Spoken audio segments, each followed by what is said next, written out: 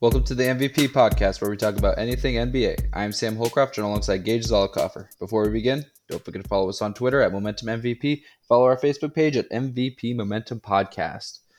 All right, Geigh. So we created our own custom NBA stock market game, and we played that throughout the entire season, and it has finally come to an end.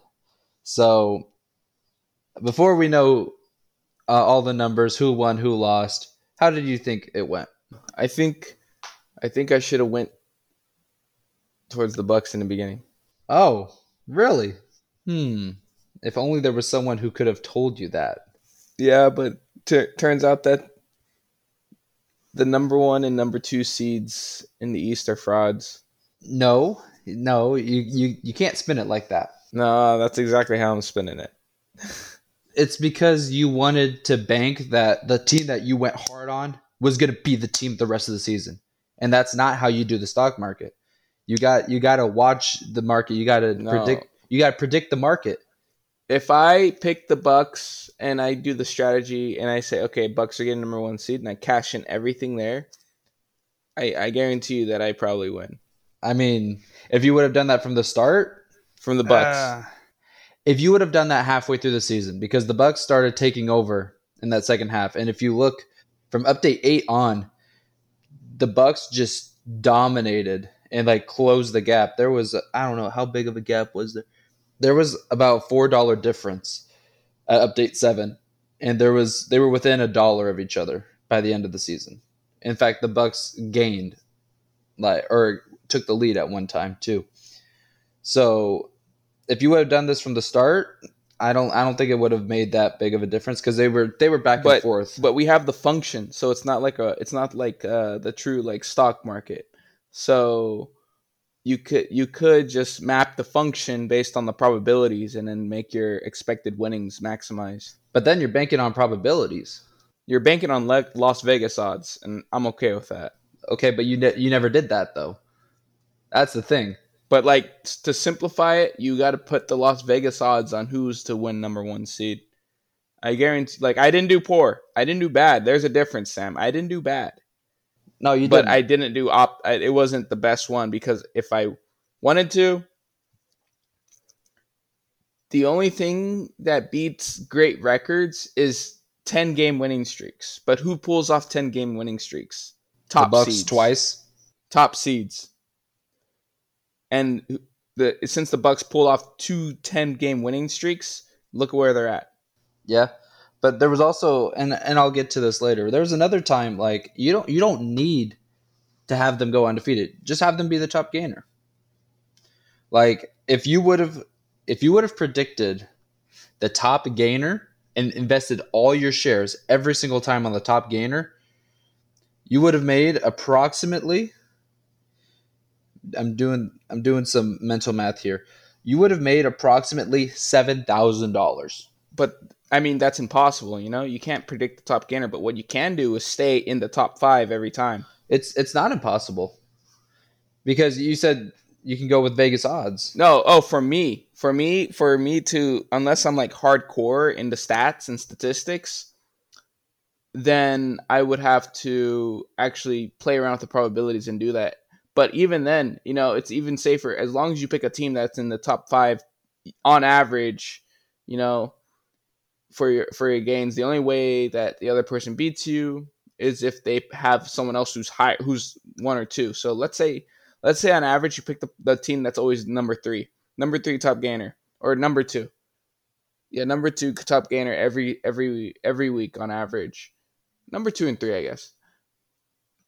I mean, it's going to average out that you're going to make tons of money. You can't always pick the top gainer, because in order to pick the top gainer, you have to predict the 10-game winning streaks. You don't get to be top gainer.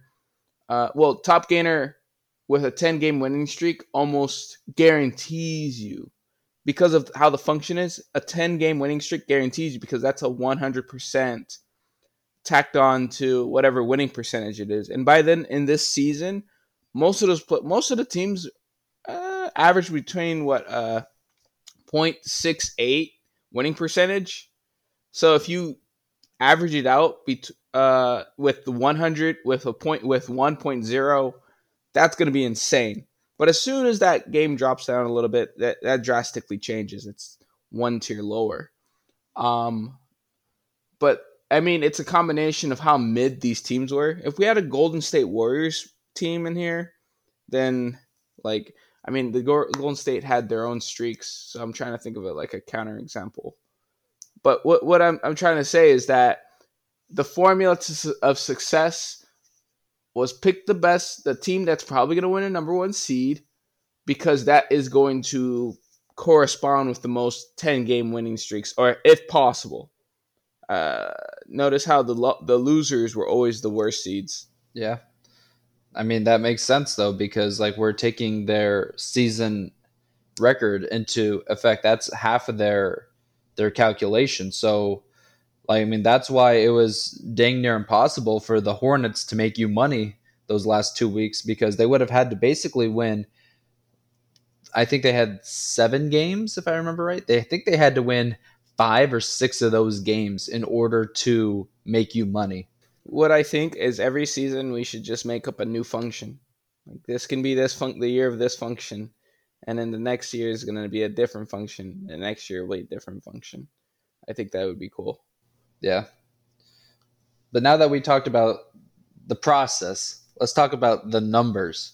So, Gage, we're going to go back 2 weeks ago where you sold all of your Celtics shares for the Bucks because you said, I believe the Bucks are going to beat the Celtics.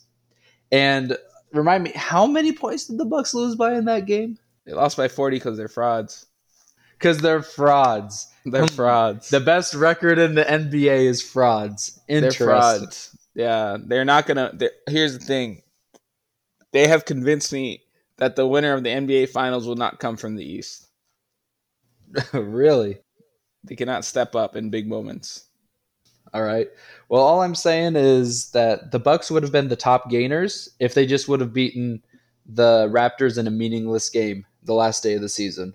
But instead, the Celtics beat the Hawks and the Bucks lost. So that's why the Celtics were the top gainers. But I will tell you this. If the Bucks would have won, you still would have ended up losing. It would have been a lot closer. But so in that last it was already week, too late. Yep, you hopped on the Bucks train too late. So the totals for the last week was I got $330.30, and you had $290.68. And by all season, I was so I made this little matrix to find out how much money each team made you, and me. And I also did some calculations. And so some of my hand math was wrong all season. But I ended up winning by $79.58. So I gained $2,515.40, and you gained $2,435.82. Now, I will say, I did say one thing wrong. One of the very few things, if you go back and listen to every podcast, one of the very few things I said wrong, and that was I said the Bucks were going to be the team that made me the most money. It unfortunately wasn't, because you went so hard in the Celtics that I just needed to get some Celtics shares to kind of keep relevancy with the Celtics. So the Celtics were my top team, but Bucks were close second, and then I had 76ers, Nuggets, and Grizzlies were all within like $60 of each other. Yeah, but notice how it does compile down to you predicting who is going to have the best record.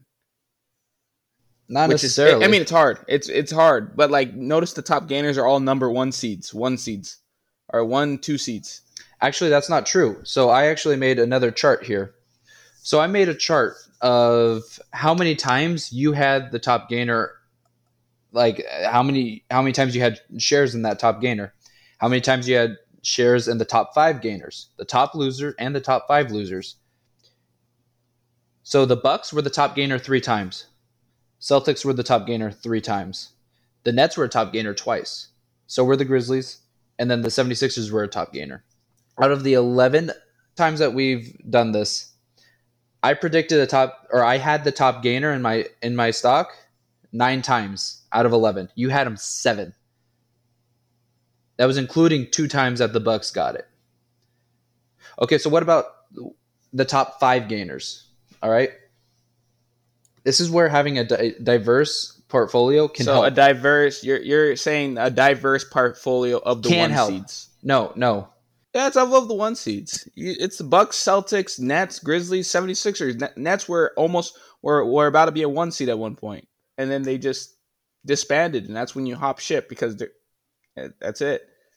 But here's the thing: if you look into it, they were top gainer because they got those win streaks. It was the win streaks. Yes. So like, notice how you can't have a winning portfolio if you have like the Hornets or something, or the Lakers or something, But see, here's the thing: is like, why would you bring those teams up when you can bring up the Bucks? That is a prime example that you would just not invest in. But because you only went with the Celtics, and that backfired. But with the Lakers, for example, having an amazing stretch at the end of the season, where's the money? Yeah, they had a bad record, so you can't win the most money unless you're a top seed. So we have to predict the top seeds, and to maximize it, you predict the number 1 seed. Not necessarily, because now let's go to my next talking point, where the top 5 gainers. So there was 11 time brackets that we were looking at. And there's 5 teams in each. So there's 55 top 5 gainers the entire season. I had 42 in my portfolio. You had 27. You had half of them. And I had almost 3/4. And I feel like that could be a huge difference. I mean, the Celtics were on there 10 times. Obviously, you had them every single time except for, I think, maybe the beginning. The Bucks were on there 8 times. Grizzlies 5 times. You barely had any Grizzly stock. 76ers, you had a few, but you hopped on board late. The Suns, you never had any. They were on there 3 times.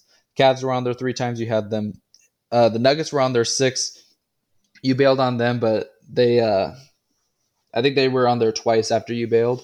And then there was a few teams like the Pelicans, Kings, 42 out of 55 compared to 27-55. I feel like if you invest in 4 of those teams instead of, the Lakers or who are some other teams like the Jazz you did for 1 week, the Pacers you did for 1 week, you might have gotten that $80 gap down to like 40. Yeah, but the point is you get the mixture of the 1 seeds. So pick the best teams and sit on them. Unless you want to go into hardcore statistic analysis and squeeze a little bit more of earnings out and predict who are going to get these winning streaks. If you remember that 76ers winning streak was crazy. But you also got to keep in mind, you didn't have any shares when that started. You hopped on when it continued. Yeah, but it was too late. It wasn't too late because they still gained money. They're still a top gainer. But why would you invest in the 76ers when you have the Bucks and the Celtics? That is true. But so my theory, because as much as I wanted to just bank on the Bucks, I need what I was thinking as a security blanket. Because if I douse some in the Celtics here, douse some in the Bucks here, and have some in the Nuggets and the 76ers, what are the odds that all of them are going to have bad weeks? Pretty slim. So I'm not banking on one team to be good. So since you went hard on the Celtics, which is what I'm counting, 50 shares or more. Once you did that, they were the top gainer once, and that was just this last week. And That's you didn't totally even have fine. them. But that's totally fine. But here's the thing: is like if you were banking on the Celtics, I should have done it earlier. I should have went on second week of the season after seeing them, because the first week I was skeptical of the Bucks, of the Celtics, of the Celtics. Yes. I was skeptical. Yes, because that's going to bring me to a point. Things I love that Geigh said this season, and number 3 is Celtics are going down, and it's not going to look good. You said that in the preseason. And then fast forward, you just okay. Let me add some context to that. All right. So before, when I was thinking about the season, I thought that your stock would be weighed based on like kind of like in correlation to the record last year and their playoff performance last year. So what I was saying that is that you're not going to make the NBA finals. Well, you're not. The only way that the Celtics can improve on this season is to win the NBA championship from last season. That's what I said. That's what I meant, but it didn't correlate at all to the stocks. Obviously, like playoffs, how the whole season ends doesn't really matter here.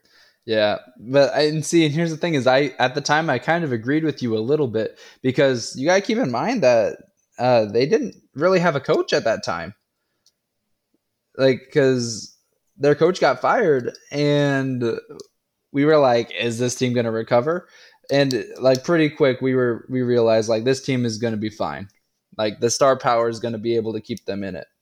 That's the power of the media, like NBA media. It's so bad. It's the recency bias is insane. One day we're calling LeBron James the GOAT, the next day we're calling him a fraud, like for losing. So I'm just going to bring up, since I brought up number 3 on my top 5 things that I love that Geigh said this season. Starting number 5, the Suns aren't the team you want to invest in. You said this. I stand by it. On Stock Market Update 3, you said that you're expecting this team to win games without Chris Paul. They're going to lose 3 to 4 games. And Geigh, in that 7-game stretch, how many did they lose? Okay. Let me. Okay, so this podcast can just turn into me explaining these things, and then we can just call it quits. So my mind was, I still believed Chris Paul was a top point guard in the league. He still is a decent point guard, but Chris Paul fell off so hard. He's getting older, still Hall of Fame, but he fell off enough that the Suns can actually manage without him. In my mind, I was still thinking Chris Paul was still a great player. But I didn't watch too many of the games to realize he had no lift in his shot. He was easily blow byable. Patrick Bev mentioned that like last year, but that is my explanation. I thought highly of Chris Paul. Okay, there you go.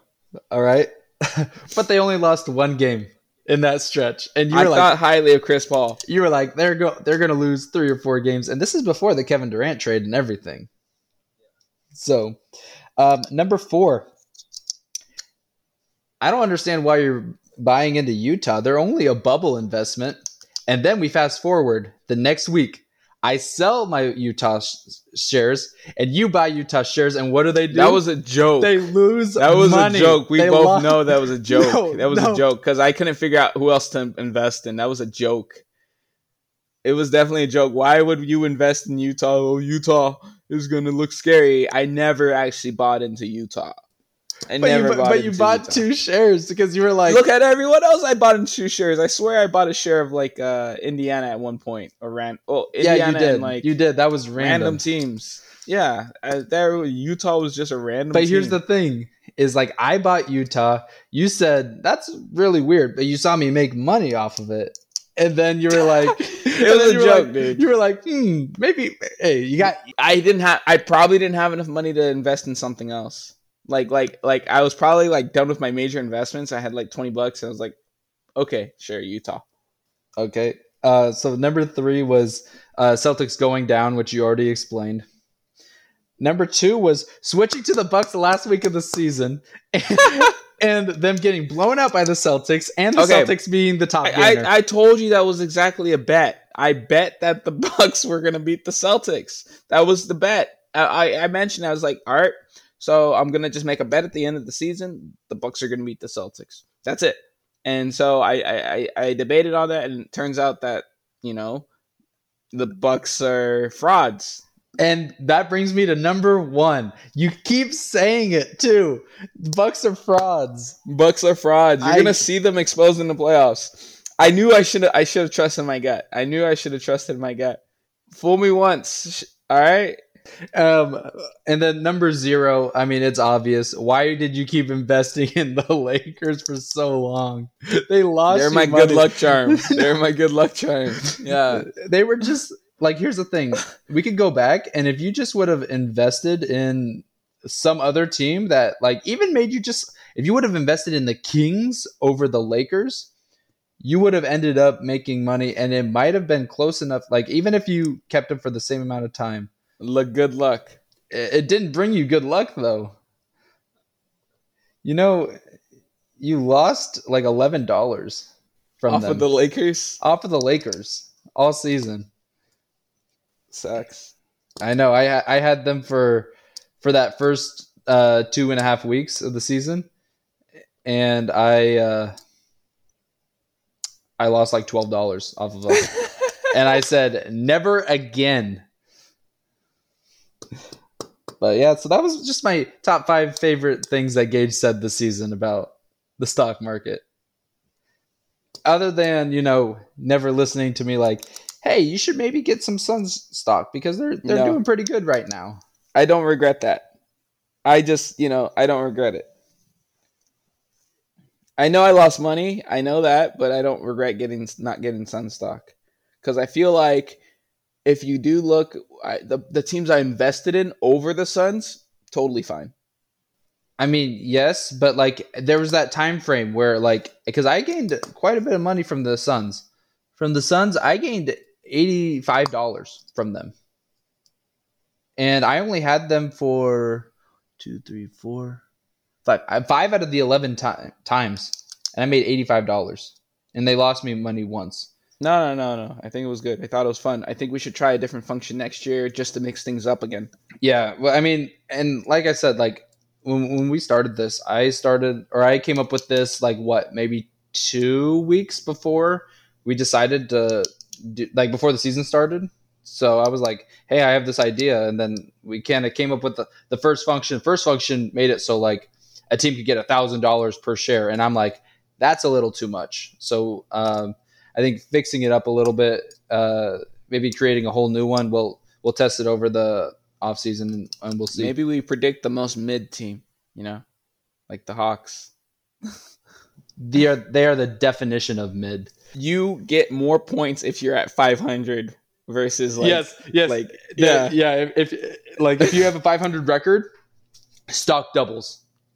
But if you're winning a lot of games, trash. If you're losing a lot of games, trash. Once again, don't forget to follow us on Twitter at Momentum MVP and follow our Facebook page at MVP Momentum Podcast. I've been Sam Holcroft. Geigh Zollicoffer. Thanks for listening.